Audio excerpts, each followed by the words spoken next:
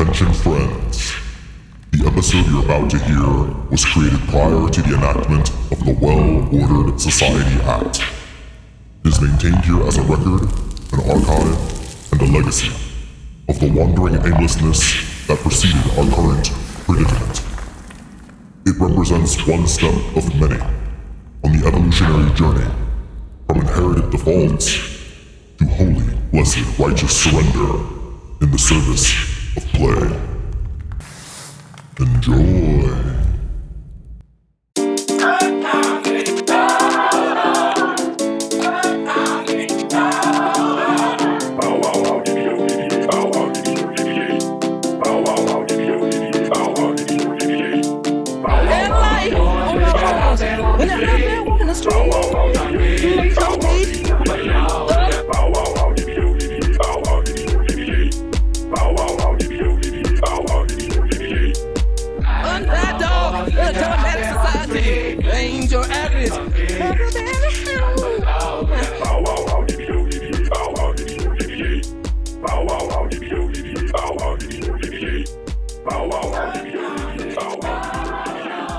That was Atomic Dog by George Clinton.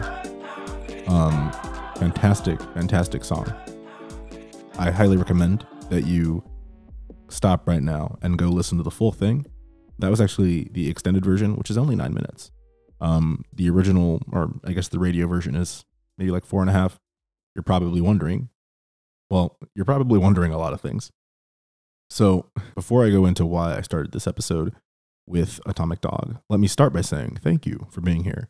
I know that it's tough to stay into something. I know that it's not necessarily tough. I know that people can fall off from certain content if the regularity of that content being produced ceases or becomes irregular.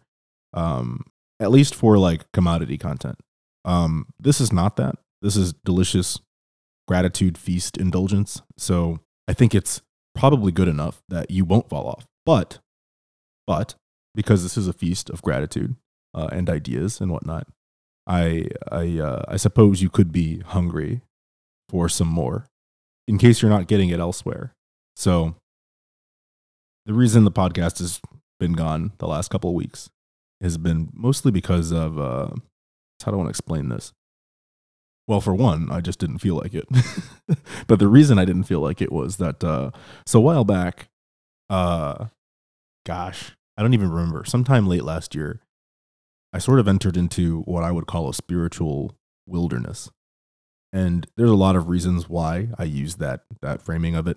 Felt a little, Jacob going into the desert and getting his ass beat by some angels. If you're not familiar with that story in the biblical Old Testament, highly recommend you go read that one too. Well, maybe not. That one maybe isn't as interesting. I definitely recommend you go listen to Atomic Dog before I recommend you go down that path, because the stories of, any religious text are not necessarily for everyone. So lest I have you going into the symbology of that particular book within that particular religious framework, I'll just say, for myself, as someone who tends to lensify things through that lens, that's how more or less how I would describe the last few months. I don't know when it started. I don't remember when it started. Maybe I think just before I started doing the podcast, actually. And really it was just like, I was in this kind of state of transition for myself. I had just quit my job, and now I'm having to figure out, like, I've had these ideas and you all know them.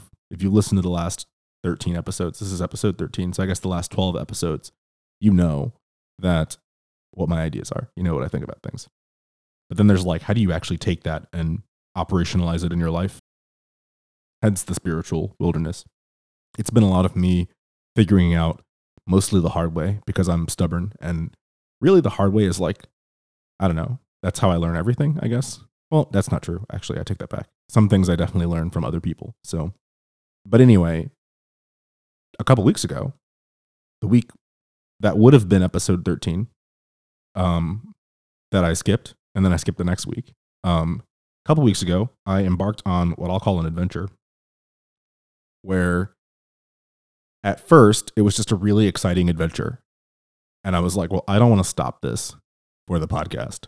Not that the podcast is a burden, because it's not, but I try to be in a certain frame of mind when I record these and when I sit here to do this.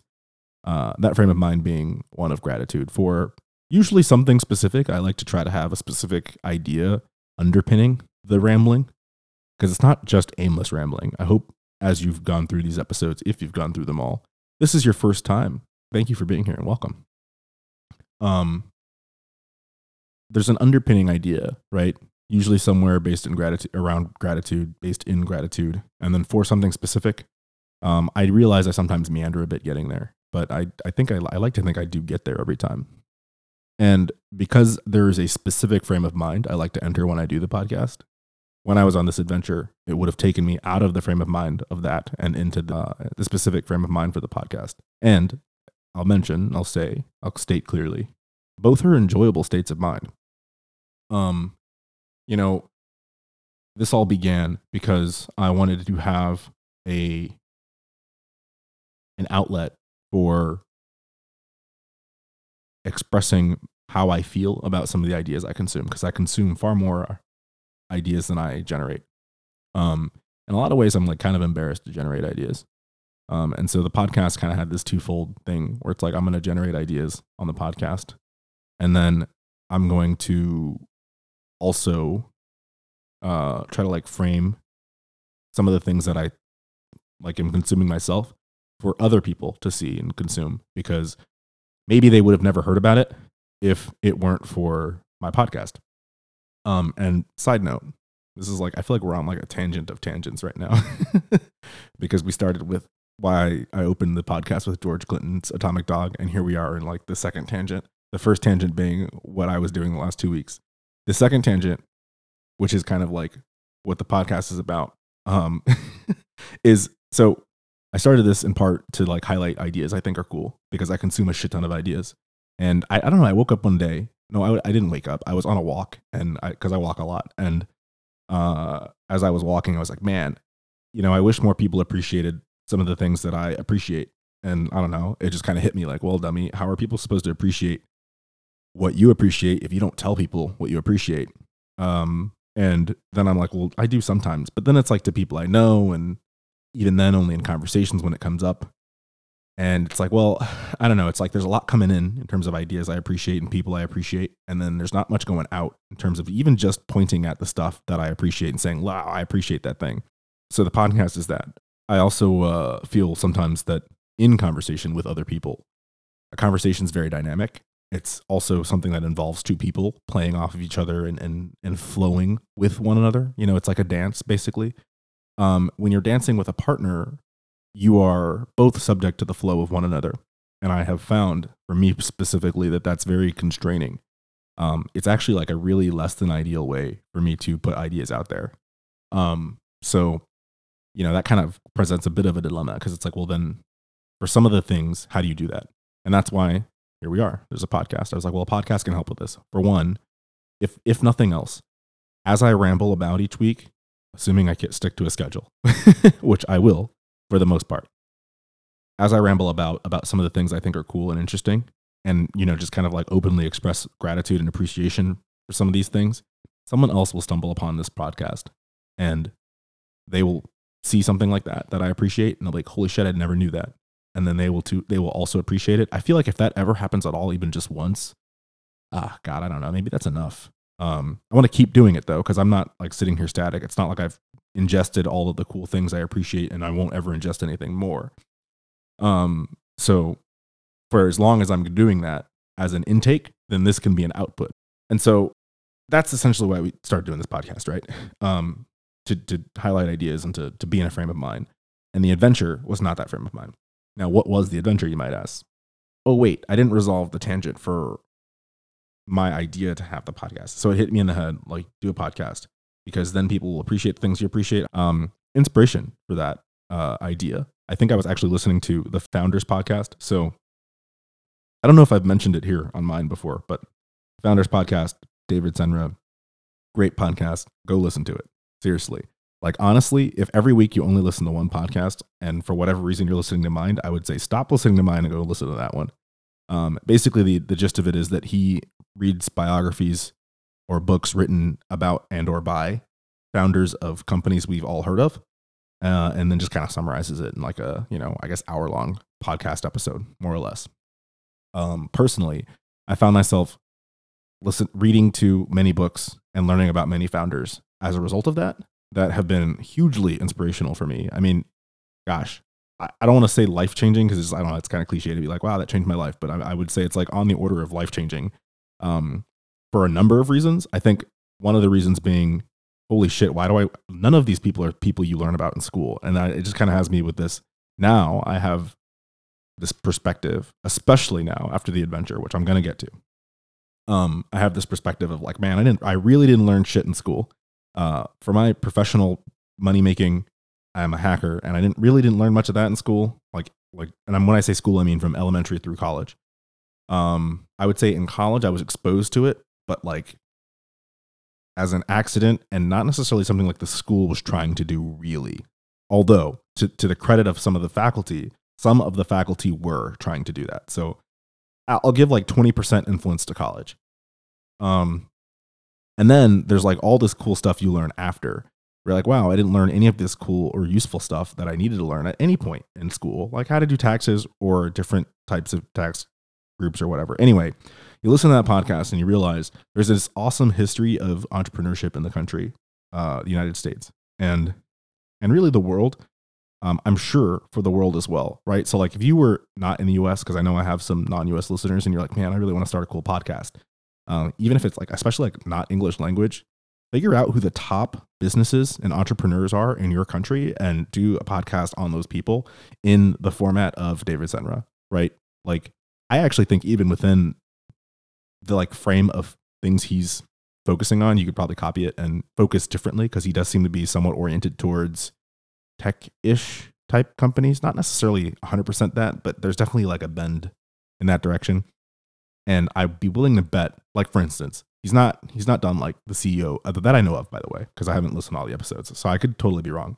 But like I don't know that he's done like the people who founded Coca-Cola, or Kellogg, or consumer product, like various consumer products.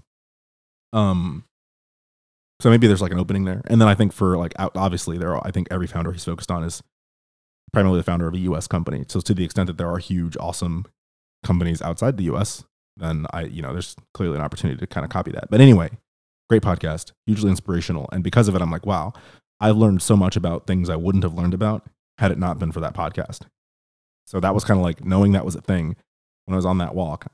I was like, man, if I started my own podcast, I could do like an adjacent thing, not adjacent, but like similar thing, where I'm looking at stuff that's not necessarily just kind of like an obsessive focus on people who founded companies. I'm looking at a lot of things across the board. And if I also ramble about them on a podcast, then perhaps someone like me will be out there listening to it. Like, wow, that's really cool. I never knew that. And I don't know, I like the idea of us all learning things that for whatever fucking reason we never learned in school. We learn it from each other. And that's also, I think, a bit why I have that, like I've said on the podcast before, if beauty is in the eye of the beholder, then there's like, 8 billion versions of beauty we can all experience. If we like subtract the need to go to the central pillar of the village and sit around while we listen to the generations before us tell us stories of the things we need to know based on what they think we need to know. And instead we just like get really better. We get faster, better, and more efficient at learning from one another as we each experience life.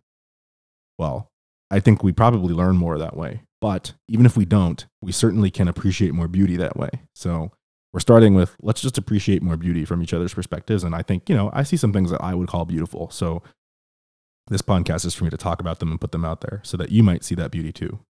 So yeah, that is why I need to be in a certain frame of mind when I do this. So, which is not opposite, just it's different than the adventure frame of mind. So what was this adventure? I recently moved to Southern California, which is not why I went into the spiritual wilderness, but getting out of the spiritual wilderness, moving back here, I should say, to Southern California has been hugely instrumental in getting out of the wilderness. And then one day I was driving along. Actually, it was the Tuesday before the Thursday that would have been the podcast episode that wasn't. And I was listening to this random podcast. I had been reading about, or not reading about, but I've been seeing on Instagram posts from these like groups I followed in Washington, D.C. that like techno music groups. One of which is Black Techno Matters. And one of the things that is cool, if you don't know already, is that like a lot of music, American music, I'm going to stick to American music because I don't want to make it, well, I don't want to like try to account for whatever the hell's outside of the United States. But because there's a lot there too. But a significant bit of like what's popular and what's groovy and, you know, whatever in the United States has like a huge black influence. I'm not going to say that there aren't white people as well that have had influences, because there definitely has been. I'd say like realistically it's a mixed, because we're a mixed country. But proportionally, if you were to like look at the numbers, it would seem that like black people in the United States have like a pretty outsized proportional influence on music and the music industry and the genres we know and love. And techno is actually one of them. Techno, it was, as we know it today, was definitely like majorly shaped by black people in Detroit in particular. And so there's this group, Black Techno Matters in DC, and I follow them because I tried to follow as many techno groups as possible, actually. So I don't, race is really not even a factor in that. Good techno is good techno, but they're one of them because they they hosted free and somewhat underground techno events in DC. And I'm a big fan of like free underground events. I'm a big fan of free any event, even if it's not underground, but definitely like you get different musical styles if you're going like an underground thing. And I was listening to this podcast where the guy who started that, whose name I don't know offhand, but I will link to because I'm going to look it up when I edit this, was talking about this. What did he talk about? He said something. He was talking about it, right? And the history and learning the history. Oh, he mentioned like the Belleville Three and all that kind of stuff, which are like the kind of three dudes in Detroit who were kind of like the pioneers of techno. And that led me down this huge rabbit hole of like, because I'm like, I've always wanted to learn this history. I've like known it kind of, sort of, but like not really. Like I'd say I grew up in a black family where it's like, for instance, we listened to Atomic Dog. My mother loved that song. I came to love that song. Like Zapp and Rogers, Do Wah Diddy, another great song. Hugely, I mean, if you were to listen to, I only had the vocals from that song, but if you were to listen to the original, which by the way, I only did because like, I don't know, copyright, but, not that taking the music out suddenly makes it okay, but I don't know. There's like a lot of electronic influence, obviously. Like I think the entire song was made electronically, all the instruments. The instruments you hear in that, I don't think any of them are your traditional analog instruments, actually. So I'm like, oh, that's cool. In fact, George Clinton was, he's kind of known as being like one of the like pre-techno, like, late, like early R&B, jazz, funk, electronic pioneers, like electronic music, use of electronic instruments in music pioneers. But yeah, I grew up like knowing quote unquote old school music, right? And basically that just means like music my parents would listen to. And they were both born in the 60s, so it's like kind of funky, kind of jazz, kind of like R&B, pre-R&B into R&B, soul, think like Motown, Soul Train, stuff you would see there. And I knew that stuff kind of. But as a guy who loves electronic music, as we know it today, and like as anyone would call it today, and what you could identify, because like you could technically say that any music with electronic instruments in it is electronic music, but when like people say it today, they mean particular, they have something in mind when they say it. And certainly when I say techno, I have something in mind. But to think as well, like, hey, that techno thing that people talk about going to like Germany and raving about it and how awesome it is because there's cool clubs in Germany, techno clubs especially, and there's places in the United States, but you're not going to go to just any, like if you were just go to any random club in the United States, probably not going to be playing techno. Maybe they might throw like a song in there that's like kind of pop-ish techno vibes, but not like the good stuff. Not the good stuff you'd find in like an underground free event. in DC, for instance.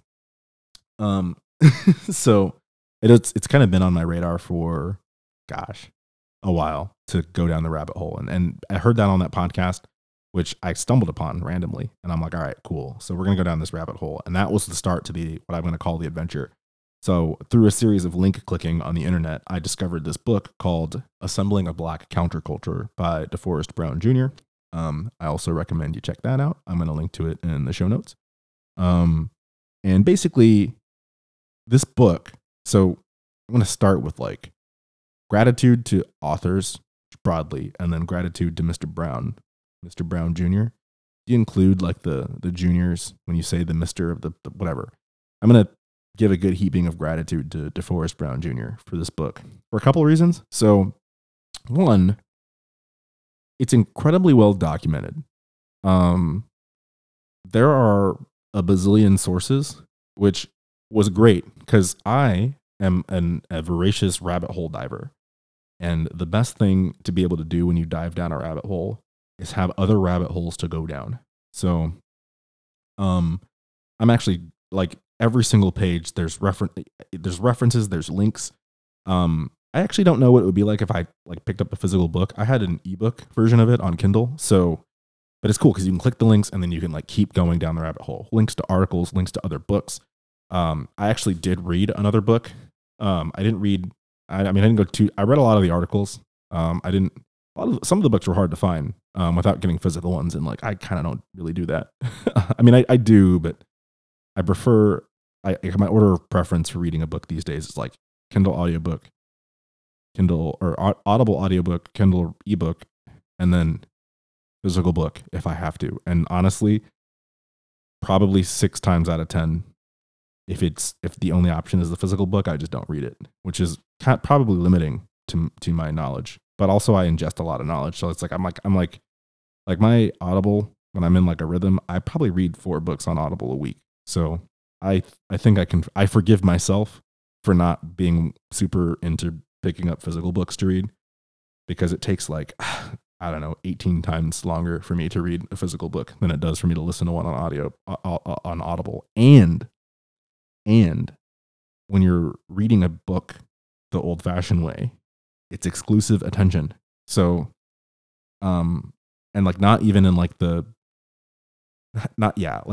you have to pay attention to an audiobook too, but it's not exclusive attention. For instance, I can walk around the neighborhood. I could probably walk around the neighborhood with a physical book, but it would be unpleasant and I would probably trip over stuff. Whereas if I'm listening to an audiobook, I can walk around the neighborhood and be like kind of, I would say, as focused, if not more so, on the physical book as on a physical book, but without the hazards of not being able to do literally anything else. Anyway, this book is really well documented. So I don't know, like huge heaping of gratitude for people who put references in their books. I don't care that much. Like I'm not anal about it. If I don't see references in books, especially books that like purport themselves to be nonfiction and to be describing things that have happened in the real world, I don't need there to be references, because who needs that? But I say, like, you want to put yourself over the edge and like into my happy place, putting references in there is like that automatically bumps you in. Like there's if I were to rate things like books on a 10 scale, 1 to 10, if there are references at all, the book probably automatically gets a 7. And then between 7, 8, 9, and 10, it's like 7 would be you put really great references, but the book sucked and you weren't correct in what the references were saying. And then 8 would be like the book sucked, but you were correct in what the references were saying. And then like 9 would be like the book was okay and you were correct in the references saying. And then 10 would be what Miss DeForest Brown Jr. did, which is the book is good. The references are accurate, like your interpretation of the references were accurate, and the artful presentation with which you wove this story and also looped in those references was exquisite. I mean, exquisite is really the only word I could use for it. And so like 10 out of 10 for that. It almost gets its own scale because so many books don't put references in them.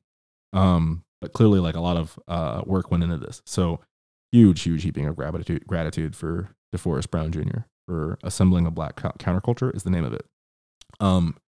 And because of the references, so like I went and read, what's this book called? Leroy Jones, also known as, this one I'm going to look up while I'm doing this because it's not easy to pronounce. It's not I almost said it's not a real name. It is a real name, but it's not a common name by any means. Amiri Baraka. I think I'm saying that right. I'll link to it in the show notes. But Amiri Baraka, so I read as a result of this. First of all, there were a couple books he referenced from Amiri Baraka that I did not go read, but I read the one called Blues People. Blues People, the subtitle of that is Negro Music in White America. Just again, it's another kind of history of musicianship. And from that, I learned that the first recorded blues guitar in the United States was, God, I'm not going to remember off the top of my head. I want to say it was Sylvester, hold on. I think it was Sylvester Weaver. Was that his name? Yeah, Sylvester Weaver. And what's her name? There's a vocalist that he was singing to it. Anyway, he was the one. He was the first. It's the first recorded blues guitar instrumental in the United States, which I was like, I just think that's cool. And like, I realize we take for granted, and this is like one of the big things from the adventure. We take for granted, I think, from when it comes to music, how saturated, let's call it saturated, our experience of the musical world is, because we can get it anywhere on demand, and that it's easy. I can't imagine it's like 1924, 1923, and for the first time you hear what a blues guitar sounds like recorded. I don't know. I just like that era of like early TV and recordings and whatnot. And yeah, you have like radio, which was before that. I mean, I know like it's not so unheard of, but I don't know. I just think that's cool. Anyway, so I read Blues People by Leroy Jones is the author that Audible has it under. Leroy Jones. Oh, it also says his assumed name, which is Amiri Baraka. Amiri Baraka. I think I'm saying that right. And so that was one of the big things that I read, and that was great. And it's really, really, really short comparatively. This book was long for a book without an audiobook. And I'm surprised I read the whole thing because it was kind of long. It was kind of long. There's another book I'm reading as well that's going to be a podcast episode, or there's probably going to be a couple podcast episodes that come out of it. That's also not an Audible. I've got like 4 actually right now in the queue of things to read that like I'm reading the old fashioned way. And let me just tell you, I'm only doing it because I care about the content of these books. If I didn't, oh God, would I not be reading them? I pass on so many books because I can't listen to them.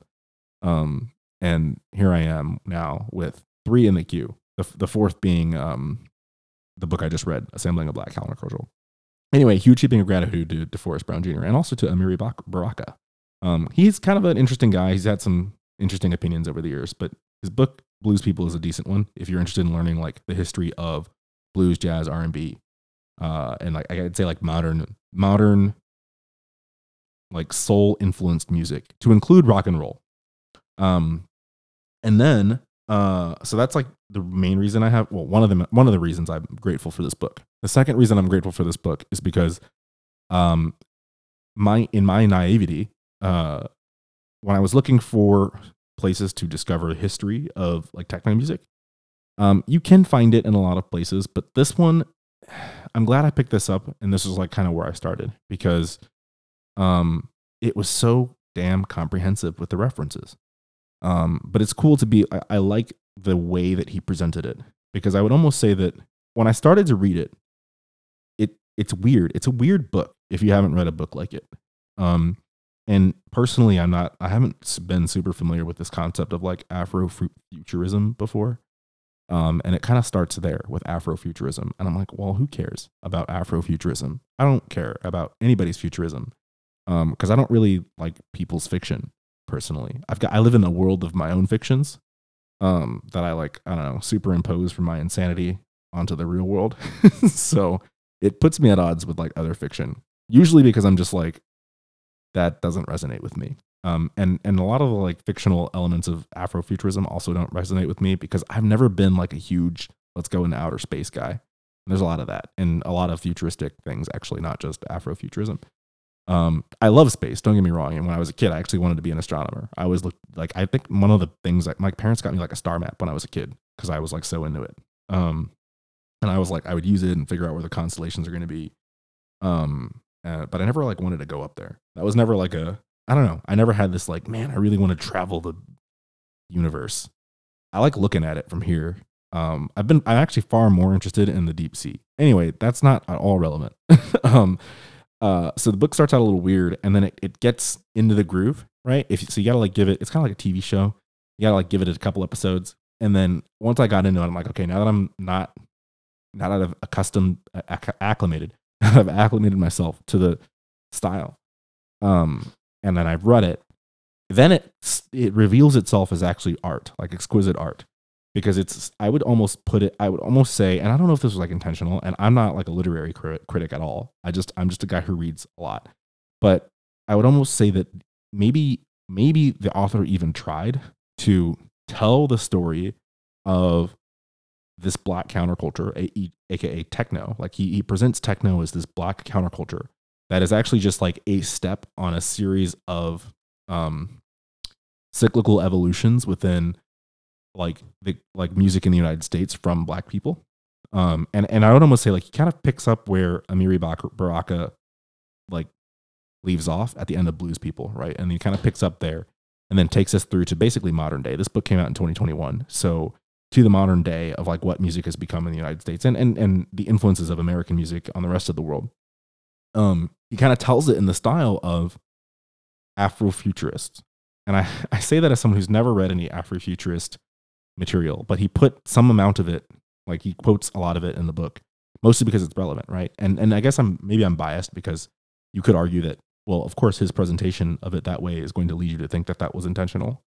But I think that the way, and it's interesting, right? Because none of the things he quotes are the story that he's telling.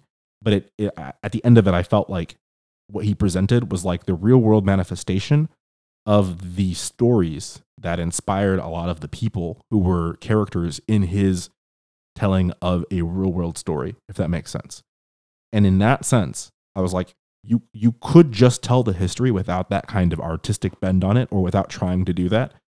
And so like either he did it intentionally, in which case, bravo, sir. Like, bravo, well done, and thank you. Or it was unintentional, in which case, also bravo, because that to me would mean that as a part of his own study in it, he was so influenced by what he was reading and picking up that he managed to still tell the history in a very strong way, but in like this groovy style of the inspirational stories that drove the people in the story. It's like, I don't know, there's a lot of like cool layers to it that I think are really delicious. So I don't know, that's like the adventure was reading this book. And again, I could have stopped to record a podcast for, the 2 weeks that I was gone, but I was like, I want to get through this. It took me 2 weeks. I mean, so that's why I don't read books the old fashioned way, because it took me literally 2 weeks. Not straight. I wasn't like reading it every hour of every day. I had other stuff going on, but it was hard for me because I don't like to exit when I'm consuming certain ideas and I'm like getting into them. I really don't like leaving the idea space. And that's also why it's just like, it just can't take 2 weeks because I can't avoid leaving it. And then I have to like go back into it. So like context switching for me is not hard, but I prefer not to do it when I'm like really into something. I can, I mean, and I would argue like I've been between my education and training and experiences, I'm probably better at it than a lot of people, but I hate doing it when when it's not basically a matter of life and death. I like to be in control of when I have to context switch or not. And so when something takes 2 weeks, I start to lose control over when I can context switch, because 2 weeks is just a long time. You got like shit comes up. We're like, damn, now I have to context switch out of the thing into something else. And then I have to go back into the thing, which is going to be slow. So it starts to actually like almost like negative feedback loop itself into negativity for me. But I managed to power through. And importantly, so I'm thankful for the book. I'm thankful for the storytelling. I'm thankful for the references. Blues People was great. But it wasn't as good as learning about Don Lewis. So, there's an infinity and an endless amount of points about this book, I could find a way to be grateful. However, I like to what strikes me, like the thing that rises out of the water and slaps me in the face and says, this is the thing that if there were nothing else but this thing, it would be worth it. The thing in this book for me was learning who Don Lewis was, because I didn't know that before.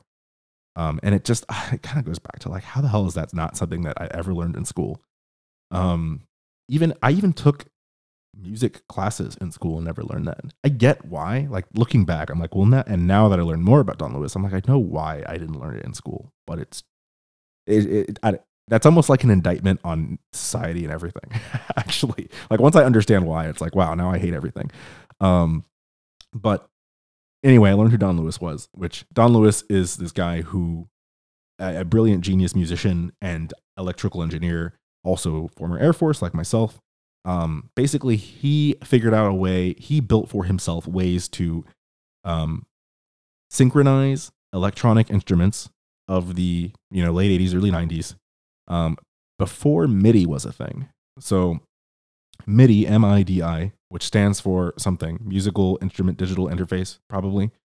If you are a musician who's ever used not analog instrument, e.g. like a keyboard, right? A MIDI keyboard.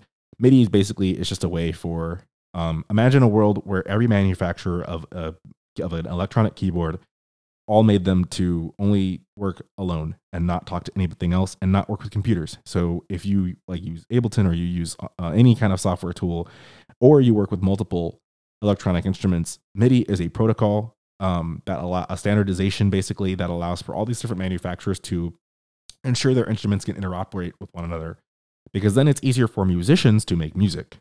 Now, as a manufacturer, you might be like, well, if I make all these different things, I can make my own custom thing and then force everyone to buy my instruments if they want to make music with more than just the one that they happen to buy, which obviously would be shitty. So the industry as a whole, I mean, the whole story of MIDI, honestly, it's like it gets its own thing that's cool that humanity did. And it's like the fact that it was done in a way where like really nobody, the companies and the people who were involved in the creation of MIDI probably could have done more to like rent, capture, and grift off of the invention of that to, obviously make the music industry like much worse because of the opportunities it would have limited, but also to enrich themselves. And they didn't. For the most part, they're just like, we're just going to do this. We're going to do it for free. And competing companies are like, we're going to work together on this because we see how important it is for music and musicians. At the end of the day, that's what we're all here for. We're not necessarily here to just see profits go up. I mean, obviously there's that, but I don't know. I just think that's cool.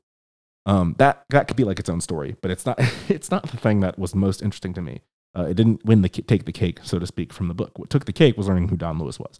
And so there's this reference to The Ballad of Don Lewis, which is a documentary about Don Lewis's life, because of course there's a documentary about him. And of course it's not on any streaming platform that I could find, which is lovely. So the beauty, I guess, of this book is that in having to buy the Kindle version of it, it led me to buying 2 physical books that I couldn't find Kindle versions of, thank God, and a DVD, which was The Ballad of Don Lewis, because that documentary is not on any streaming service. So I bought a DVD, and also thank God that I have a DVD player. I actually sat around, I was like, wait, I don't have one. And then like my streaming PC has a DVD drive in it. And I'm like, thank God that thing has a DVD drive, because I would have got this DVD. And like, I'm sure you can just go buy a DVD player still at, I don't know, Best Buy. But I don't know, I briefly worried, like, can you even still get one of those anywhere? And then also just the absurdity of like, am I going to buy a whole ass DVD player to watch this one DVD? I'm not going to like get into a rhythm of getting like other DVDs. I don't want to do that.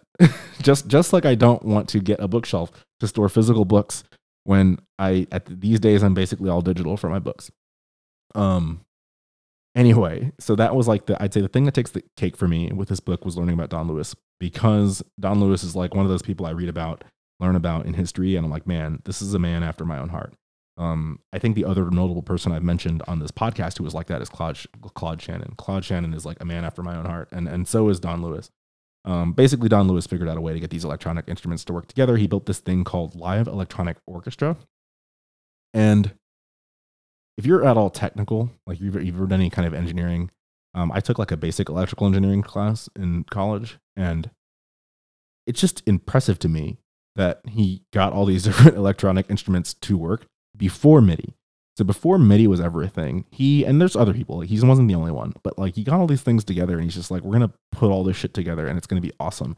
And so I watched the documentary and I'm like, man, this documentary is like one of the most best things I've ever watched in my life. And both because it's like awesome, it's like, holy shit, what a genius. And also it's incredibly inspiring. Especially like, I don't know, as a little kid personally, you know, I've always been into music. I've mentioned that on the podcast before. I haven't done a music episode, but this is like, more or less this episode is the music episode, you know, or at least the first of such, where I talk about my interest in music and why I love it. But, you know, as a little kid, I would play around. Like one of my first and best Christmas gifts I ever remember, you know, it's like you get a bike. You remember that? I remember getting my first watch, my first bike, and this Yamaha keyboard, which, you know, now I know it was an electronic MIDI keyboard. And I made so much noise with that thing. And literally ever since I got that, I have always had one. There's never been a point in my life where I did not own and have within like arm's distance some kind of MIDI keyboard like that. The only time, briefly, like while I was in basic training, I technically did not, but like it was actually one of the first things I bought once I had my first paycheck ever was that. Just because like, I don't know, something about being able to twiddle my thumbs on my thumbs and my other fingers as well on such an interface for music creation is just like, I don't know, it brings out the little kid in me. So then to see like this guy, Don Lewis, who basically did all that, like, you know, one of the things, if you get one of those, they make different instrumental sounds. In the days when Don Lewis was doing his genius things, you had manufacturers who sold these instruments, but maybe they can only make a couple sounds. And so he's like, well, I could get this one from this manufacturer and this one from this other manufacturer. They each make different sounds and I'll put them together and then it'll be awesome. That is like wild. You know, right now you can turn a knob. You don't even need a physical device at this point. At this point, you can open a plugin in Ableton and you can get all these sounds. But to think that like Don Lewis is one of the progenitors of this synchronization between them, it's awesome. And learning about him was, you know, again, it's one of those things where it's like, what a gem.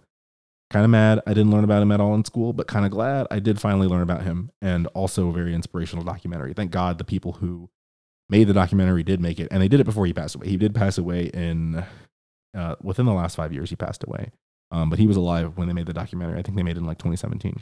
And then also from that, the saga of like Don Lewis that's presented in the book.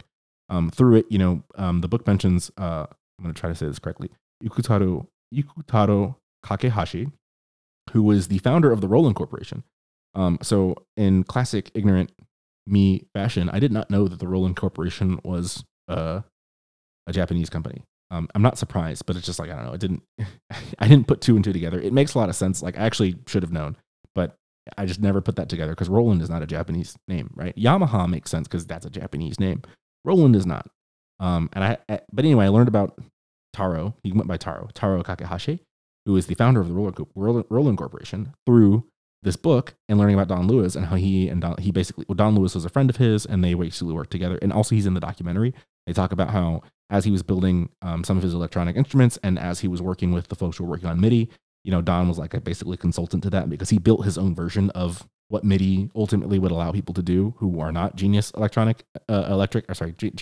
engineers. So it's cool. So I learned about Taro Kakehashi, who wrote an autobiography called I Believe in Music. And some of the quotes in the documentary and also in the Assembling a Black Counterculture book, I'm like, well, I also have to learn. I have to learn about Don Lewis. Like as soon as like I think he only came up once in the book or maybe twice. And it was very briefly. And the little snippet, I was just like, I must know more about this man. And I'm so glad I did. Again, watching that documentary was like, it's taken the cake so far for 2023 in terms of content I've consumed, and it probably will stay at the top because he's a man after my own heart. And unless I come across someone or something on the order of like Claude Shannon or Don Lewis within the rest of 2023, like I don't know that anything else is going to take the cake. But I'm holding out. I'm not gonna give up. It's only February, and even then, just barely.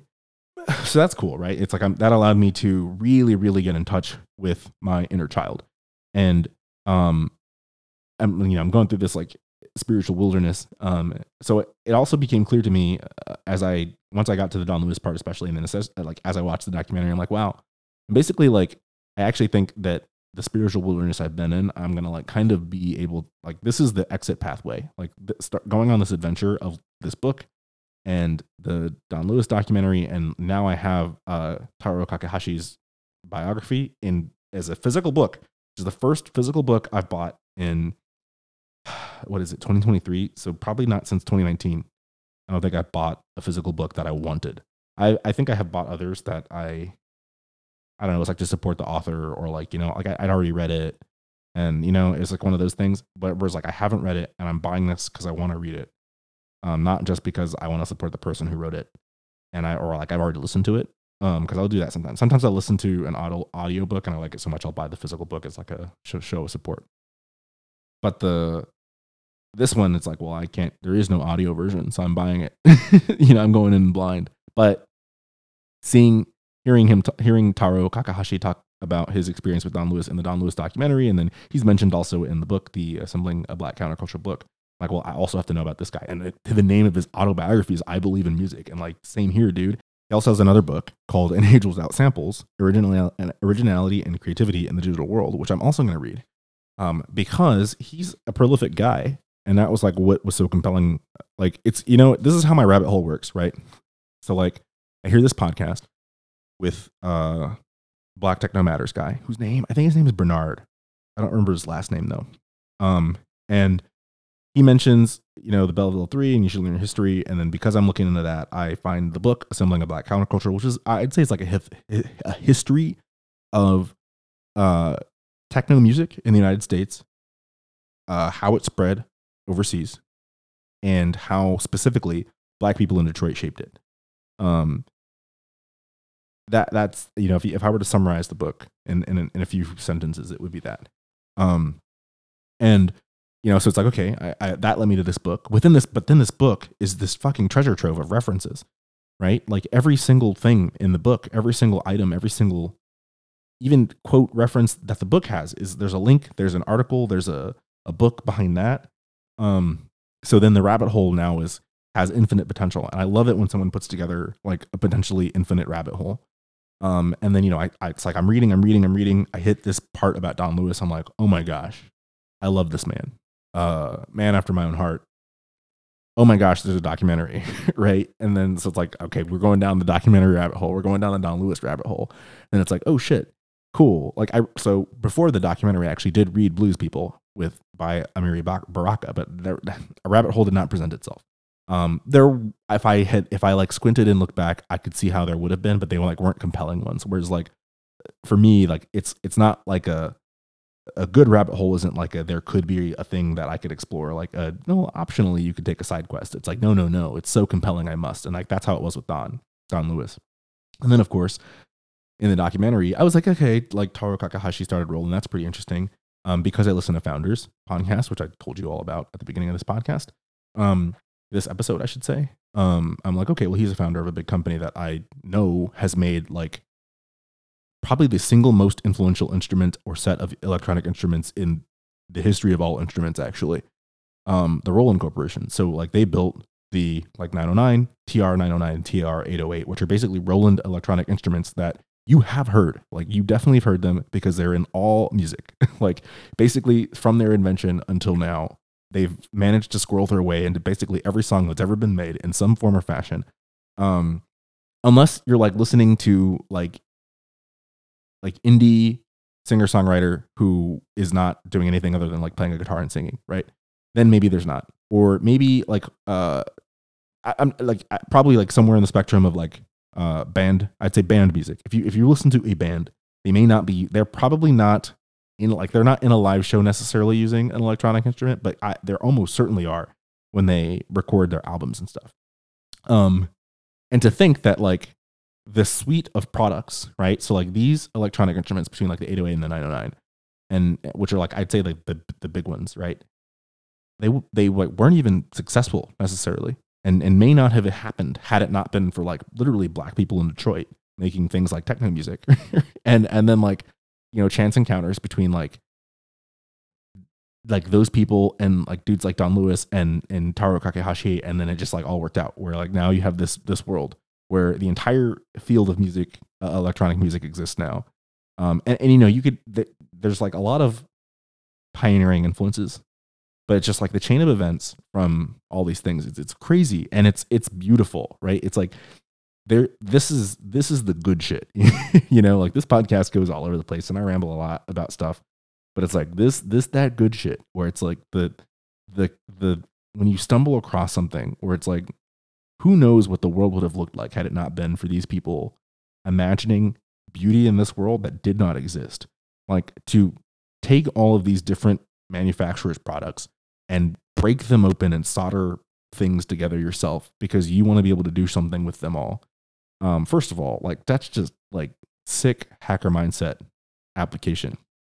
And then to pull it off, and then also to be musically talented, because like that's not necessarily musical talent to be able to like solder circuits and wire things together, but then to be able to also, because you could argue, right, like Taro Kakehashi was not really a musician, but he was, you know, a good engineer and used his solid engineering principles and then just his leadership to build the Roland Corporation, which made these instruments, which literally have influenced, like I said, basically all music, you know, but not a musician. Whereas Don Lewis, and this, you know, this again, why he was so compelling to me as a figure and why I'd call him a man after my own heart. Like Don Lewis was an engineer, but also a musician. So he built this monstrosity, the live electronic orchestra, and then he also played it and like did performances and concerts and stuff like that. I'm just like, this is awesome.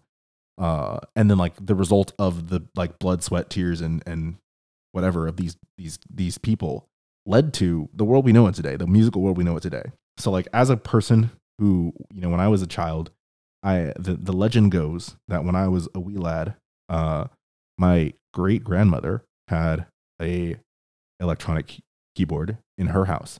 And the legend goes that as soon as I was capable of moving myself around, whether that was crawling or walking or whatever it was, I would always go to that thing and play with it. And then, of course, now, as a 30-year-old, I'm like, one of my earliest memories of Christmas gifts, other than the watch and the bike, which I think, well, the watch came before the keyboard, but the bike came after. I remember getting this like Yamaha keyboard. It was a 72. It was like a full size, you know, piano keyboard. But you know, it was electronic. It was pretty light, as electronic keyboards tend to be. So you could like move it around, and then you could just plug it into an outlet, and boom, you're good. You're off to the races. Not just with piano sound, but with, you know, I don't know how many instruments it had. Some, you know, let's call it 50 something instruments. It was probably more than that, but 50 something instruments, and you could like put them all together. And what you could do is you could sequence them. So I didn't know this term sequencing until basically the last couple of weeks because I'm dumb. I've been doing musical stuff for, I don't even know, since allegedly since I was able to move myself, and I did not know that like like this whole thing where you like have you're recording is what I would have called it, but you're sequencing a melody with MIDI, or you're like using notes in a pattern on like some kind of not oscillating, but like continuous time graph. If I wanted to put fancy words behind it, you know, I've been doing that for as long as I can remember. So it's cool to know that like, holy shit, that may not have existed had it not been for like a series of awesome events with people who, I don't know, they decided that the world needed this and they made it into the world, over obstacles, over like people in their way. In Don Lewis's case, like overt racism, because he was doing all this at a time, and like overt racism was much more overt than it tends to be today, and also much more like, we're just gonna end your career because you're black kind of things. And then like to know that like, wow, all of these things existed because of these people and the influence in it. And then like, I don't know, what are the odds that I end up not just an interest, you know, getting these electronic instruments, but also being a huge techno fan.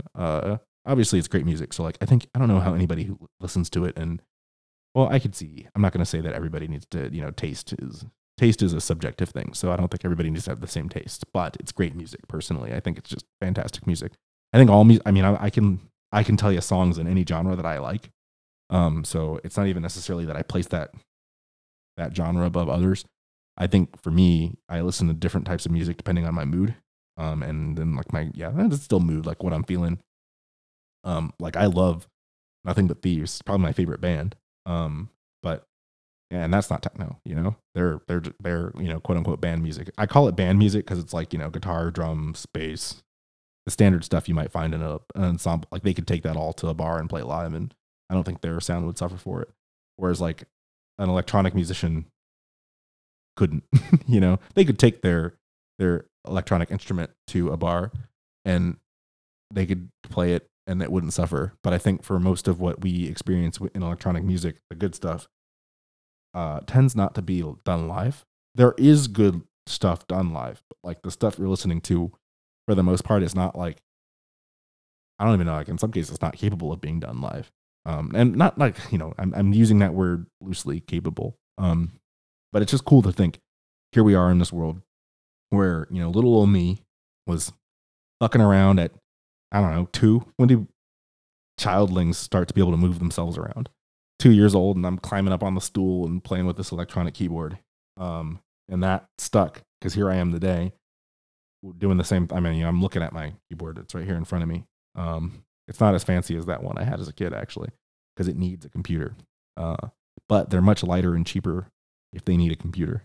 And also you can do more with them, actually, because of MIDI, which is crazy. I mean, you know, it's just like, wow. It's like seeing history slap you in the face, and then like in a much more personal way than like other types of history or other like history segments hit me. So yeah, I mean, this episode's like a huge heaping of gratitude for, gosh, I don't even know where I'd start with that. George Clinton. I guess I started the episode with Atomic Dog by George Clinton. The reason for that is because it's one of my favorite songs. And then also George, I didn't know this. Knowing that that's my favorite song, I'm really bad about like who made what. I'm awful about it. Mostly because I don't pay attention to it. I knew that, it's like I knew the song Atomic Dog because it's in the lyrics. I didn't, if you had asked me a couple weeks ago before I went down this rabbit hole who it was that made it, I would have had to look it up because I'm really bad at like remembering who, like the name associate. I know the artists I like, and then I know the songs I like. I don't necessarily know the mapping between the artists and the songs off the top of my head. But like George Clinton was one of the like early electronic instrument pioneers using electronic instruments in what was it? P-Funk.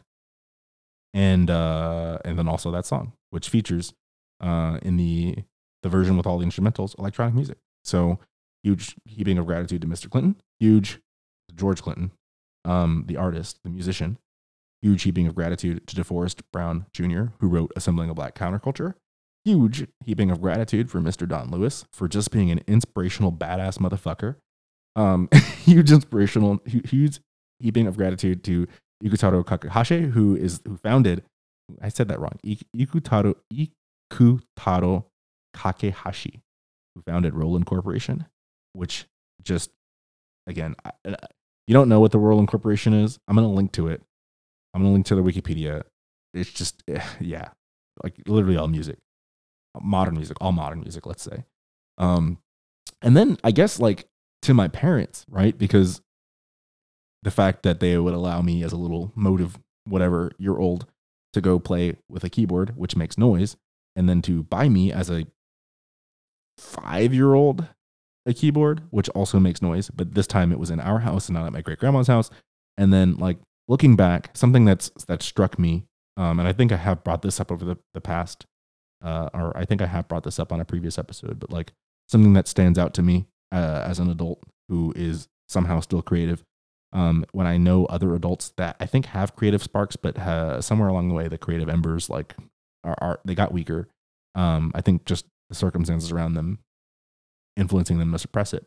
I look back and I'm like, wow, I don't think I have a single memory of my parents ever stopping me or my sister from making a lot of noise with a musical instrument, which is like, as an adult now, I'm like, that's crazy actually, because if I had a child anywhere near me making loud noise with an instrument for any long period of time, my desire would be to tell that child to shut the fuck up, or to go somewhere else with it, or to like take myself away from it. And if it were my child, I just wouldn't get them one because it would make a lot of noise, except I have one, which is how they would get it. But if I weren't like, if I didn't have my own, I don't know. Like, it takes a lot of patience to deal with a little kid making a lot of noise, any kind of noise, but especially noise with like a thing that is louder than their voice, or like louder than the noise they could make on their own. So I don't know. I guess I'll I'll end the episode with gratitude for my mother and my parents for both for allowing, again, for me and my sister to engage in music and musical instrumentation at a very young age. But also, again, I actually have no memory. Like I thought about this a few times. I'm like, did we ever get told to be quiet or not right now? It's like, I actually think we never did. I'm pretty sure that anytime we were doing musical stuff, my mother was just like, let it ride. And I was thinking about like, how awesome must it be as a parent? Because I'm like, okay, well, if I were a parent, which I'm not, thank God, if I were a parent, I'd probably be really annoyed by my kid making noise. Because I know my own process, like my process for music, especially back then, but also now, is like very iterative. Starts out sounding like nothing and garbage, and then it turns out, if the music were like clay on a little pottery wheel, then the cycles around the pottery wheel as I mold it, it's like it starts out as a lump of clay that's unformed, and it stays that way until it starts to be something. Which means, because it's noise, it's just noise at first, and then eventually it sounds cool. And I'm like, I imagine being a parent and you get your like little child thing of 2 or 3 an instrument, and they suck at first, and they're making all this noise, but they keep going, which is cool, right? Like, so plus, like, give them points for sticking with it and keeping their attention on the one thing. But like, eventually, if they have any talent at all, eventually they make something that sounds good, or like something that's actually music. Maybe not like good, because it's not going to be professional music, but I'm just thinking like, that's got to be a pretty cool feeling as a parent when you're like, damn, that kid keeps making noise. Damn, that kid keeps making noise. And then someday you're just like, oh shit, it actually sounds kind of groovy. I don't know. I think that's got to be pretty cool. But certainly as the child looking back, I'm like, wow, it's pretty cool to think that I could have, like, especially like in the summer between school when there's nothing to do and you're just doing it all day, making noise on this instrument, and you're never really being told like, hey, be quiet. Hey, don't do this right now. Hey, wait till these hours, blah, blah, blah. I don't remember any limitations being put on like the time of day. I think the only time was like if my mom went to sleep, then she wanted us to use headphones. But like, we were kids, so I think we usually went to bed before her. Anyway, a huge heaping of gratitude to my mother for that, for allowing my own creative musical spark to, and this is part of why I know this is a thing, because me and my sister and I would get in like little arguments over the music that either of us would make. Like, I would be making my musical noise and she would be making her musical noise, and we'd get mad because if we weren't also doing it, then it's like, hey, I'm trying to sleep or do whatever that's not noise, and you're making all that noise over there. And so it's like, I do remember with my sister, like, we had our little spats, but never from my mother herself. So I certainly, really from neither of my parents, but also my dad was usually at work. So I don't know that would have affected him as much, but it's crazy to me to think that, like, wow, like, to allow that to happen. It's awesome. It's the kind of thing that could lead to a person like me becoming a person like Don Lewis, where not only do you have like the engineering mind to solder all these random instruments together so you can play them in your live electronic orchestra, but also you end up with some musicianship.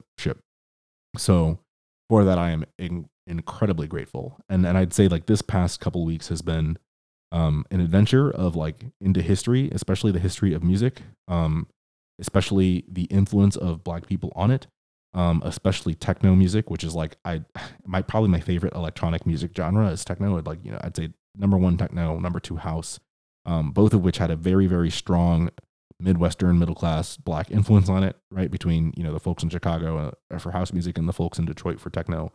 And then, all of that kind of leading to and culminating in my own life, where it's like, now I've got this MIDI keyboard synthesizer that only exists because of the people from, the late 80s, early 90s who decided like these things needed to be a thing. Again, against resistance in some cases. And then, for the people out there, like the David Senrose with Founders podcast or DeForest Brown Jr. with Assembling a Black Counterculture, for the people out there who cultivate and bring together the histories and the stories of, people and sea changing events in various industries like the music industry, that for whatever reason our history books in our schools don't do. Huge bit of gratitude to those folks as well. So, I can say that this was all very an inspirational couple of weeks for me. It allowed me to really reconnect with my own history, my own past, my own recollection of my relationship with music. It's helped me to like really, not that I'd ever, it's always been there. I mean, I probably mentioned it more than, I don't know, at least 20 times on the podcast that how I'm into making music, but it's helped me to connect in like a very different way. Cause now it's like, I can look and see like this, the beauty of all the awesomeness that had to come together for this to exist. And then like, as I like sort of meditate in gratitude on it, I don't know, it's the kind of thing that brings a man out of his own spiritual wilderness. So here we are, out of the wilderness and into the I don't even know, into the now, ready to read these physical fucking books I haven't finished yet, because they're kind of long, and then keep doing this. So this is back weekly. We've got some really cool, interesting episodes ahead. There's one book I'm reading that I'm not going to name now, because if I do, then I don't even want to tickle you with something you might expect from the podcast going forward. Topically anyway, you can expect that it'll happen more or less weekly, unless an adventure presents itself. I'm always open to an adventure. So, I try not to plan too much, and like, I try not to have a rigid schedule at all, really, because that is the biggest obstacle to adventure, is a rigid schedule. So I can't promise the podcast will always be weekly, but assuming there's no adventure, it's going to be weekly. And I also have stuff like in mind now. Something about these past couple of weeks has been very inspirational. So I actually have like quite the queue of topics I might discuss and shine the gratitude flashlight on, or at least present to you at this gratitude feast that I'm trying to have us all enjoy. Go and listen to Atomic Dog after this. It's like one of those songs I will never forget. And it's, I only know that song because my mom listened to it a lot when I was a kid. I think there was a time when she said it was her favorite song, actually. I think I remember it being her favorite song at some point in time. Like any sane human being, her favorite song changes, I think. It just, my favorite song changes. My favorite songs, it's like I have a set of favorite songs for a set of moods, and it changes as I discover new music. So, but yeah, go listen to it. I'm going to link to that. I'm going to link to all the various things. Thank you for being here. I hope you found reasons to be grateful in the last couple of weeks. Hopefully this inspires some gratitude. I think, one of the things I took away from this adventure was like, I should probably I am pretty deliberate about the gratitude thing on the podcast, but I want to be more creative about it, I guess. So far it's been just rambling, pure output and release for the ideas and whatnot that I've ingested. I want to shape it a little bit more and make it a bit more, again, a creative output, not too much, because I don't want it to become a burden. And like I literally just said, how schedules are a big obstacle or an impediment to adventures, and the podcast is like one of the things I'm committing to you all that I'm going to do weekly. So if I do a weekly thing that I'm going to like get too rigid about, then it becomes a burden.